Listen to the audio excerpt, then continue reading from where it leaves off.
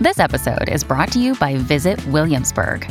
In Williamsburg, Virginia, there's never too much of a good thing. Whether you're a foodie, a golfer, a history buff, a shopaholic, an outdoor enthusiast, or a thrill seeker, you'll find what you came for here and more.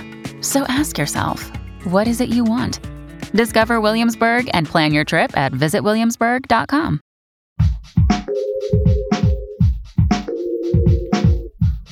What if you could become a better person, not by working harder, but by taking one small step a day? And not because you're a bad person now, but because there's something inside you that's ready for more. How to Be a Better Person gives you one tiny step a day you can take to be the person you want to be. My mission? To help you live your best life. Hi there, and welcome to How to Be a Better Person. I'm Kate, your host and author of the book of the same name.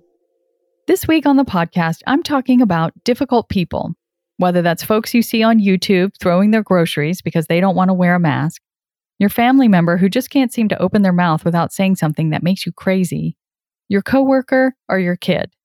Because, let's face it, it's starting to feel like maybe there are more difficult people than we ever realized. And anything that drives us crazy is going to stick around until we learn what it's here to teach us. So let's see if we can expedite that process, shall we? Today, I'm talking with Amy Gallo, who is the author of the HBR Guide to Dealing with Conflict, co-host of the Women at Work podcast, and a contributing editor at Harvard Business Review, where she writes about workplace dynamics. Amy gave a great TED Talk about the gift of conflict, which is what I want to dive into with her today. Amy, thanks for being with us. It's great to have you here. Thanks for having me, Kate. So before we dive into the gift of conflict, I want to back up just a little bit and ask you to give us some perspective on what generally brings conflict into our lives. You know, is it us or is it them? It is a very interesting question, right? What does bring conflict into our lives? So I think one of the main things is that it's often about a misunderstanding or miscommunication. And that we say something, we think something, we believe something that just isn't true. Or the other person believes or thinks or sees something that isn't true. And there's also, of course, times where we're just misaligned. We're misaligned on our values or our goals. We just want different things from the relationship, from the situation. So the answer to your question, is it us or is it them? It's both. And, the phrase, it takes two to tango, is absolutely right. Conflict often has its roots in a dynamic between two people rather than it really being attributable to one person or the other. Right. I think that's really helpful. Instead of thinking like, oh, it's just that other people are jerks, which is kind of a tempting line to take. It's more like, what is the miscommunication or the misalignment here? Yeah. And I think ultimately, if we want a relationship with that other person, and you may not, right? Like the person throwing their groceries because they don't want to wear a mask, you don't need to have a relationship with that person unless it's your mother, right? So you get to decide, if I want a relationship, then this has to be something that we do together. We have to figure out this difficult dynamic between us together.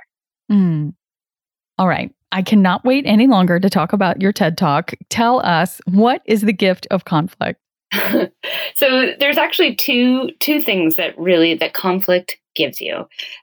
Number one is you get what you want. There's no way to ask people, request from people what you need from them without expecting there to be a bit of conflict, right? We all have differing needs and values. And anytime I need something, whether it's I need that person to stop yelling at me, whether it's that I really want that person's help with getting something done, there's likely going to be a little bit of tension and conflict. And so, one of the biggest gifts is that you get to stand up for what you believe or what you want out of a relationship. The second thing is that we tend to have stronger relationships with people with whom we can have conflicts. So, think about, the people that you've had the biggest fights with. Oftentimes, if we can get through those fights and get to the other side and get to a resolution we both feel good about, then we have a stronger relationship as a result. I mean, my daughter knows this intuitively, right? She talks about the friends who she's really gotten into it with and then says, yeah, we're BFFs. So it sounds like conflict then isn't this thing to be avoided at all costs. It's kind of like, it's more like the toll you pay on the road to the good stuff. Exactly. And it is in some ways the good stuff, right? The best relationships aren't the ones where you never have conflict, where you're constantly skirting each other's needs or desires, right? It's those relationships where we can say, this is what I want, this is what I need, this is what I believe. What do you want, need, and believe? And how can we make both those things happen? This is a perfect segue into my next question, which is, how do you think learning how to manage conflict helps us grow into better people? Well, I think most importantly, it helps us have better relationships. And the depth of a relationship is not determined by how little difficulty there is in that relationship. The depth is how deep can you go into what both people want and still both people feel that the relationship is a positive one. And so it definitely helps us develop stronger friendships, relationships with our family. It even helps us develop better relationships with strangers. We have lots of conflict. I can think about a time I was driving down the street here and, someone was trying to pass in front of me in, walking and I sort of gave them a look because I felt like they were doing it in an unlawful way. And then he yelled at me, right? And that could have really ruined my whole day. But if I know how to manage conflict, if I know how to not only manage the interaction, but my reaction to it, which is a key part of it, then I'm going to just be more comfortable in my own skin and be more comfortable interacting with other people. What do you wish everyone knew about dealing with difficult people? Well, this might sound a little obvious, but I think we forget it quite often, which is that one of the biggest lessons when you're dealing with someone who's just driving you crazy is that you cannot change that person. The only thing that's in your control is how you react. And I think we spend a lot of time thinking about how can I get that person to say something differently, see my perspective, behave differently, when really what we should be thinking about is how do I change my relationship to the way this person is behaving. That sometimes then, encourages the other person to change or changes the dynamic to allow that person to behave differently. But rarely do we actually have the ability to make someone actually be a different person. And that is one of the hardest lessons. I have to relearn it over and over again, but it's the truth, which is that, the only thing in our control is ourselves. Mm-hmm. So do you have a practical takeaway or two that we can take from this episode and start using the next time we encounter someone who's pushing our buttons and we feel that we're headed toward a conflict? Sure. So the very first thing I try to do when I feel that sort of tension rising, I usually, it's sort of like a tickle in my chest that starts for me of like, ooh, I'm not sure this is going to go well. This conversation doesn't feel like it's headed in the right place. The first thing I do is try to think about the other person as a rational human being. Now, that may sound like I'm being overly generous, right? Like giving that person some empathy, trying to take, their perspective, which is all good. But truthfully, the reason I do that is it's a strategic move because by putting myself in that other person's shoes, I'm getting some insight on what they actually want from the situation that's going to help me then dig into the situation with them, but hopefully resolve it. Also, it helps me get out of the mindset of anger, frustration, being upset. Because if you're stuck in that story you're telling yourself, which is this person is a jerk and they are out to get me, or this person's totally irrational, like there's nowhere to go from there.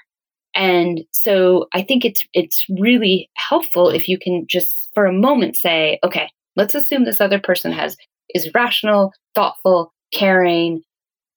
Okay, what would that say about the situation? How would that dictate how I'm gonna react?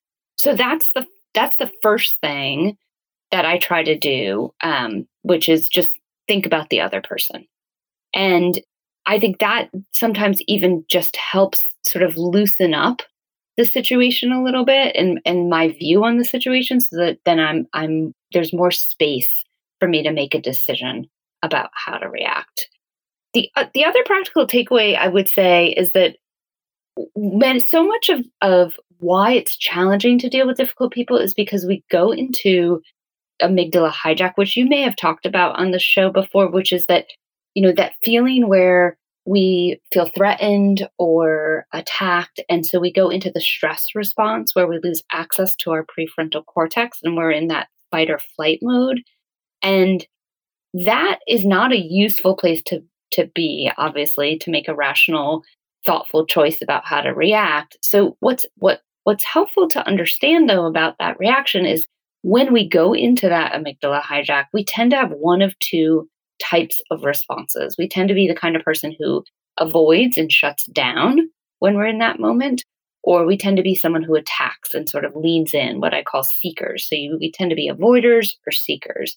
Now, of course, we might react differently in different situations, but knowing what your default response is a great place to, when you know what your default response is, you can then notice, okay, I'm in that fight or flight mode. That's why I'm trying to shut down. That's why I'm trying to lean in. And you can start to restore access to your prefrontal cortex so that you can make a more rational decision about how to handle the circumstance. I love that. So helpful. Thank you. Of course. So for folks who want to connect with you and learn more about what you talk about, where can they find you?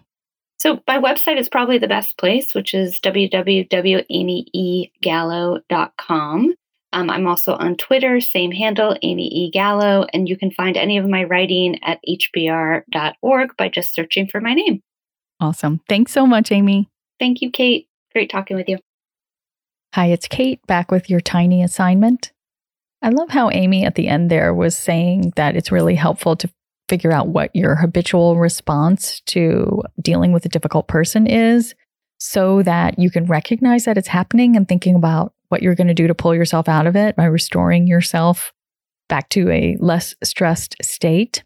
So your tiny assignment is to think about, what do I typically do when the difficult person in my life really starts pushing my buttons? If you can, jot down a few notes about it. Amy said she felt a tickle in her chest. I sort of feel like the top of my head is going to blow off. And knowing whatever it is that happens for you is going to help you recognize it sooner. It's going to help you remember to take a deep breath or take a walk outside or excuse yourself from the situation so that when you come back to dealing with them, you'll be a little more responsive and a little bit less reactive. Today's podcast has been brought to you in part by Therapist Preferred Premium THC-Free CBD. Go to therapistpreferred.com and use promo code Kate Hanley for 20% off. Thanks for listening to How to Be a Better Person. Our theme song is Left for Deadish by Junior85. The podcast is mixed by Sound Advice Strategies. If you liked what you heard in this episode, share it with someone you think would like it too. Your voice matters. Also, How to Be a Better Person has an official newsletter that sends the past 7 episodes, a sneak peek of the week ahead, and one well-chosen meme to your inbox every Saturday morning. Sign up at beabetterpersonpodcast.com and click on Get Podcast News. I also love to hear from listeners. I love it. Send me an email by clicking on the Contact Kate button at beabetterpersonpodcast.com. Tweet me at KateHan, Katehan, or find me on Instagram at Kate Hanley Author. I look forward to connecting with you.